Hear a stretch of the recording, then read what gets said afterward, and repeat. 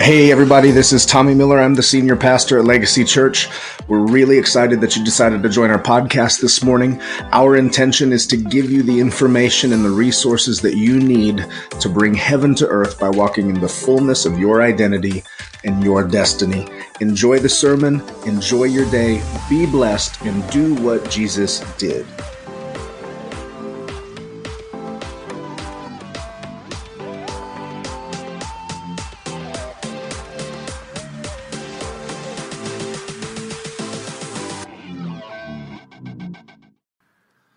All right, will you guys stand up just for a second and stretch out? We're almost done, I promise. I want to share a few thoughts with you. First of all, Miss Rayanne Randalls, where are you? So, Rayanne, she preached to the younger kids every night. And I walked up to her afterwards. I'm like, Rayanne, I have never had the honor of hearing you teach before. And she goes, I've never done it before. She was so good, so articulate, so engaging. I just wanted to recognize you for that.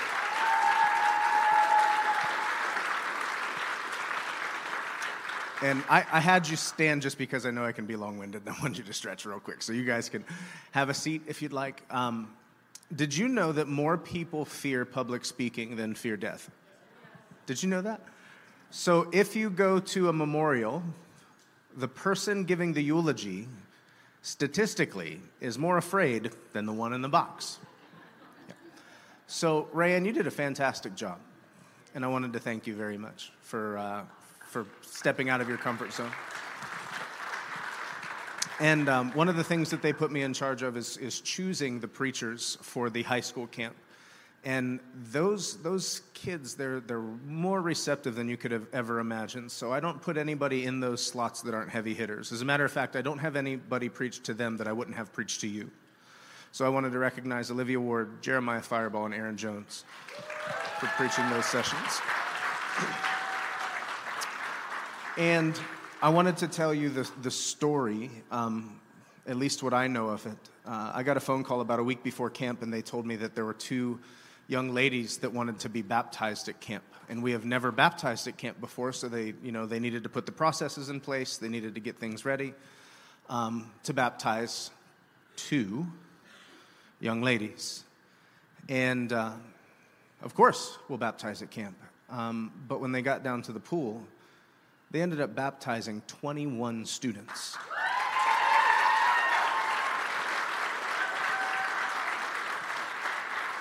And 3 parents. So from time to time, we believe that there's just like this Holy Spirit residue that flows from one thing into another. So we felt prompted to open the baptistry this morning. So what I'd like to, I want to share something just quickly with you. And I'd like to invite Miss Rebecca up to play keys. And I want to just get the gospel right, and then I want to invite anybody that would like to be baptized this morning to be baptized. So if you just give me just a second. Go to John chapter 4.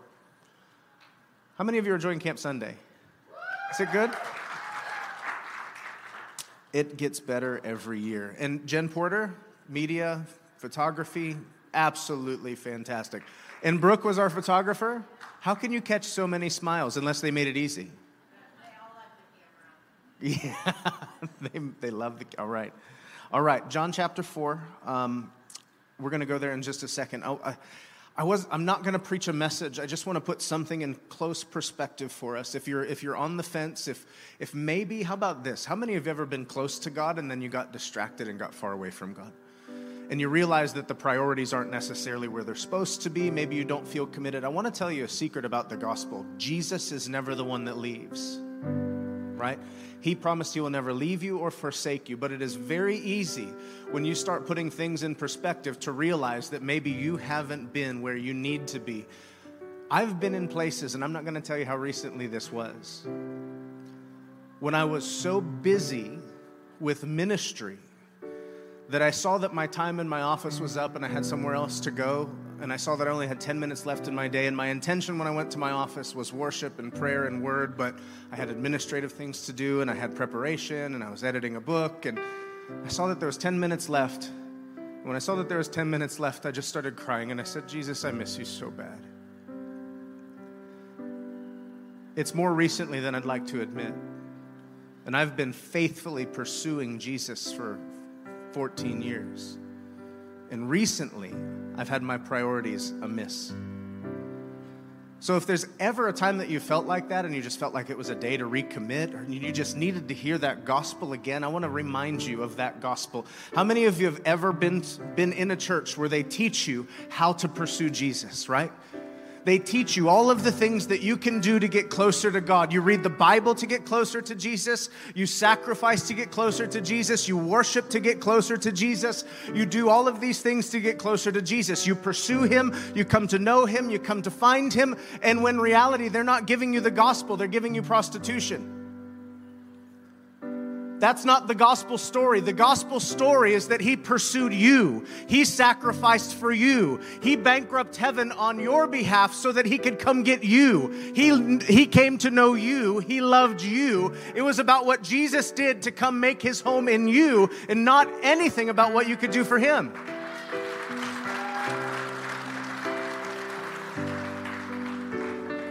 If I had to title this moment, it would be called Grace and Truth. And there's something that it says about Jesus that always caught me by surprise, I guess, that this could be something that humans could actually do, is be full of grace and truth, okay?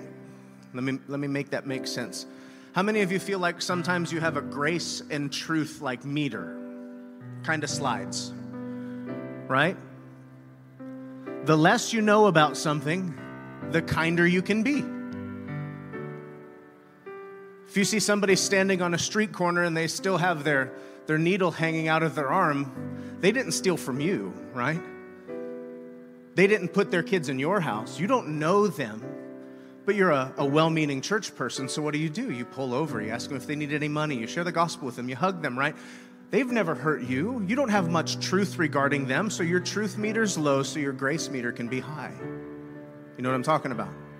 Right? But then the people that you live with, sometimes you know way too much about them, so you're not willing to extend this much grace to them.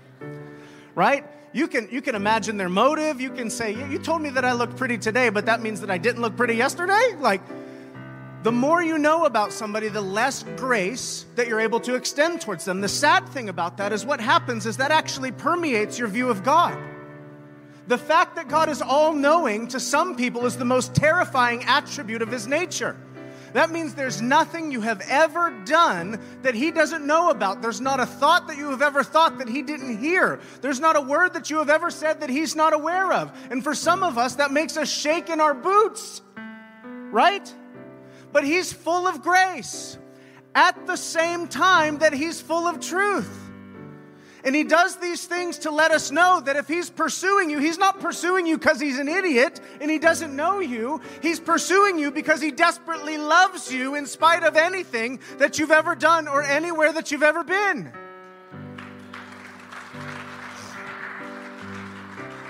How many of you ever heard of the woman at the well? Right? She's my girl. Honestly, I had like an encounter. I don't remember now. It's been so long ago. I don't know if it was a dream or a vision. It's something told me that this girl's story needs redeemed. Because every time I've ever preached about her, this woman at the well, I always said that she was the kind of girl that you don't take home to mom. Right? Because it said she's been married 5 times, and the guy that she's with now is not her husband. Like, what kind of woman does that sound like to you? Well, it doesn't matter what it sounds like to you. We have to see this through the lens of Jewish culture, because I'll tell you what kind of woman she was. Probably a lot like you. You might be able to identify with this woman in way more ways than you ever thought possible, because most of the time we pass her off as somebody that might be promiscuous or can't get her life together, right? She's had 5 husbands. In Western culture, the kind of woman that has 5 husbands, we usually don't want to talk about. But the fact is, Jesus was well aware of her 5 husbands and didn't care. He still wanted to give her life. He was full of grace and He was full of truth. So let me tell you about this woman. The reason that Jews wouldn't commingle, they wouldn't fellowship with Samaritans, is because Samaritans tried to act like Jews when they weren't in the lineage of Abraham. So they pretended they were Jews. They followed Jewish laws, and the only way that you can be a Jew is to be a descendant. Jews are a family. They're a lineage. Part of the lineage, but they wanted to follow the custom. So in Jewish custom, do you know what happened? Sometimes this gets me in trouble, but can I tell you the truth about biblical divorce so you can understand this passage? It's just the Bible. I'm telling you what I read. This isn't newfangled, modern, postmodern Christianity. This is Bible, okay? There were two kinds of divorces in the Old Testament. There was a certified divorce and an uncertified divorce. The difference was a piece of paper, okay? So you have to look at that you have to understand that whenever you hear God talking about divorce in the Scripture. Because if a woman commits adultery, it makes her an adulterer and she's not allowed to remarry, right? And that's the only kind of divorce that we talk about. And then we say that you're not allowed to get a divorce unless your spouse is being unfaithful, so they can be beating the tar out of you and you have to stay. Does that sound like the Father? No, it sounds like garbage. So let me tell you what the Scriptures actually say, okay? So a certified divorce, according to the Scriptures, is that if a woman has not found favor in the sight of her husband, she can request a certificate of divorce. That certificate of divorce allows her to find a husband that loves her. He presents this certificate to her, says, I was unloved in my last marriage. God desires for me to find love from a man. This certificate is going to show you why I won't be able to produce a consummation garment on our wedding night, okay? I'm going to use big words so little ears don't understand, okay? In Hebrew culture, you consummated the wedding after the marriage, and that meant the husband and wife went into chambers, they consummated the marriage. Raise your hand if you know what I'm talking about. Yep, adult talk, okay? And then they would have to bring the consummation garment out to prove that she had never laid with another man before. If they couldn't produce a consummation garment, they took the wife immediately outside of the city gates and they stoned her to death, okay? So this woman being a Samaritan, if she has had 5 husbands, if we don't understand Jewish culture, then we would think that she had been unfaithful to 5 men. But the thing is, if she would have been unfaithful to 1 man, she'd have been dead. Okay? So please let God rewrite her story in your heart. What happened to her is she thought she found love 5 times. And 5 times she had been rejected. 5 times she had been neglected. Her story sounds more like yours than you thought, doesn't it? Now, this woman who needed desperately to find satisfaction in something, to find love from someone, has been issued certificates of divorce from 5 people. They said, yeah, I don't like you anymore. Get out of here. On to the next husband. She got married, assuming that she would be embraced, loved, and protected again, only to find the same cycle of dissatisfaction take place one more time. Husband number 2, yeah, sure, here's a piece of paper. Get out of here. I don't like you.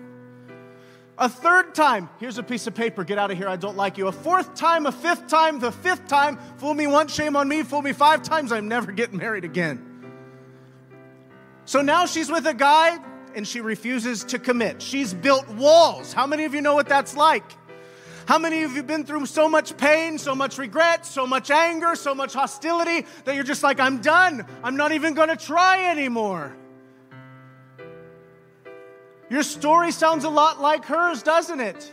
We all thought she was man, I can't use any words on church Sunday. We all thought she was promiscuous.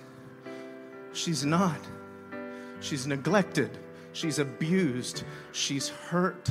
And she needs restored. So the 7th man steps on the scene with love and grace. Come on, man. Jesus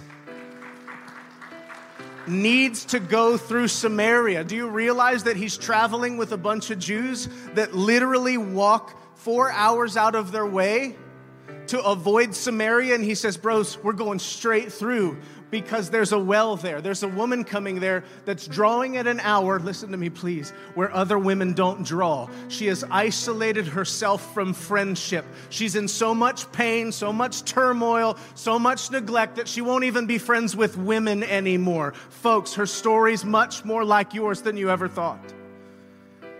Jesus finds her alone. Jesus finds her beaten. Jesus finds her neglected. And Jesus says, if you knew who I was, I would give you living water if you asked me. And she gets all religious, thinking that you have to turn religious for Jesus to love you. That's a lie.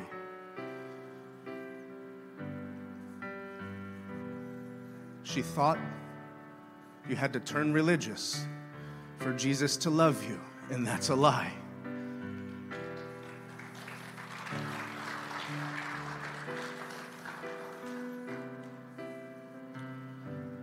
So Jesus says, if you knew who I was, you'd ask me for water, and I would give you living water, and that living water would make you never thirst again.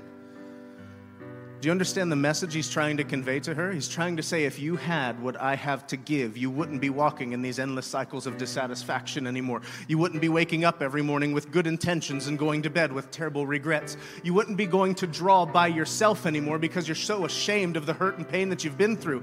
You would now be part of a community. You'd be able to walk in somewhere with your head held high. You would have the love of God redefining your identity. You would meet Jesus and in turn be reintroduced to the self that he had designed for you from before the foundation of the world.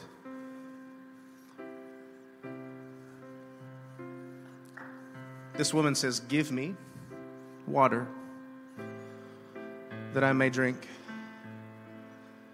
At the end of their conversation, Jesus says this, and I want you to follow the wisdom of this guy. He says, do me a favor. Go tell your husband about our conversation. And she said, here it is, right? This is what every religious person expects when they come to church. Here's the conditions. Here's where I'm going to get the rules laid on me, right? Now's the time that I have to disappoint this man that just offered me life. Go tell your husband. She said, I don't have one. Jesus said, baby, I know. You've had 5. You know what he's saying? He's not saying that you've been promiscuous. He said, you've been hurt and rejected by 5 men. And I know that you've been so hurt and rejected that you've given up on love, and the one that you have now is not even your husband. You won't even commit anymore. What he's saying is, I knew everything about you, and my offer still stands.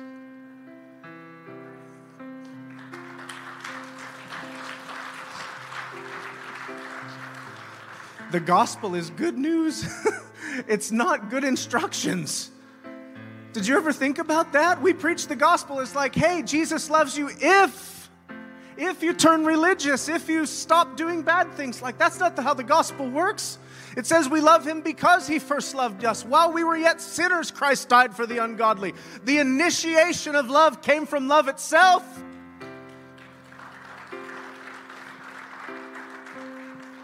All he wants is you. And he knows where you've been. He knows what you've done. He doesn't care. The care he has is because you're living a life that you were never built for. And he wants you to have righteousness, joy, and peace. He doesn't want you to just behave. There is a quality of life that he's calling you to that is the resurrection, that he wants to see you live in every single day, where there's an ever-increasing nature of this righteousness, ever-increasing nature of this joy, ever-increasing nature of this peace. And he wants you to have that based on the only foundation that matters. It is that he loved you first from before the foundation of the world. You were found in him before you were ever lost. That's the gospel. If there's anybody here this morning that forgot that, man, I've been at this for 14 years. I've been preaching this message, this grace message, for 8, and I have forgotten his desperate, relentless, reckless love for me recently. And the moment you forget how desperately he loves you, guess what you start to do? You start going to the well by yourself. You start isolating from community. You start thinking that nobody could actually love you. You start putting up walls, and you won't even love anyone else. And then he invites you, full of grace, full of truth, knowing everything about you, and still wanting to give all of himself to you. And he puts that invitation in front of your face to come be everything that you were ever meant to be, to come be loved the way you were meant to be loved, to come receive an inheritance that was yours before the foundation of the world. The Bible says that if you lose your life for Christ's sake, you'll find it.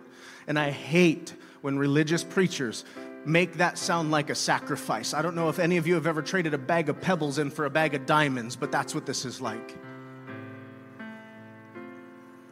Anybody here this morning that feels that today is a day of rededication, would you come forward? Don't be shy. Listen, I walked into church the first time because of my son. And I thought because I didn't put money in the offering basket, I wasn't allowed to respond to the altar call. That's garbage. Can we give these guys a hand?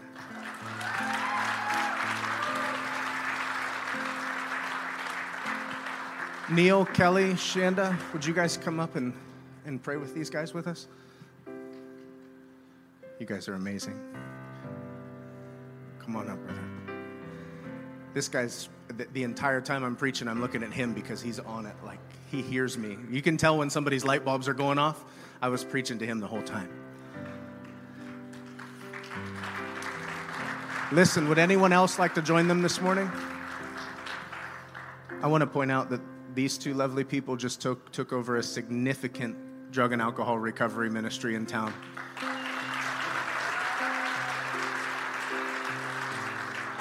They are key players in eradicating addiction in Tuscarawas County.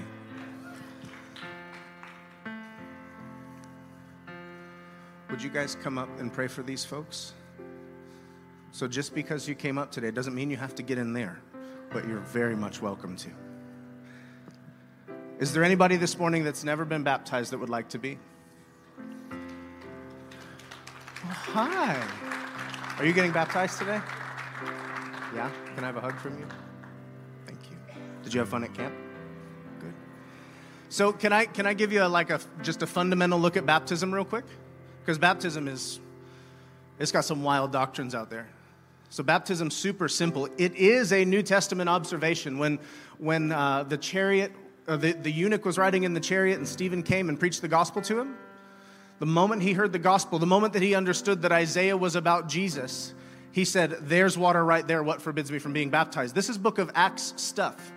So it's not an Old Testament. It's not a work. It's not any of those things that we, like new creationists, try to make it. It's not religious. Just like my wedding ring's not religious. And I don't like to reduce it to something like this, but the Bible says that Abraham received the sign of circumcision in his body after he was declared righteous. So it's really important that you understand that Jesus saves, right? And Christ alone. Jesus in baptism is not your Savior. Jesus is. When you put faith in Christ, you were vicariously entered into his death, burial, and resurrection. Everything you were never meant to be was placed in a grave. Everything that you were created to be from before the foundation of the world was made accessible to you through faith in what Christ did. And then he raised you up with him above every principality, power, might, and dominion, and sat you at the right hand of the Father. There's an example of this in the book of Exodus. When the Israelites are coming out of Egypt, they go through the Red Sea, right? It sounds a lot like baptism. But when they come out the other side, they turn around and all of their enemies, the Egyptians, were behind them. And the water closed over those Egyptians so that not one of them survived. When you are in those waters of baptisms, you're announcing that the death, burial, and resurrection of Jesus Christ made available the life that you were always meant to live, a life of freedom. And it killed, listen, all of your Egyptians.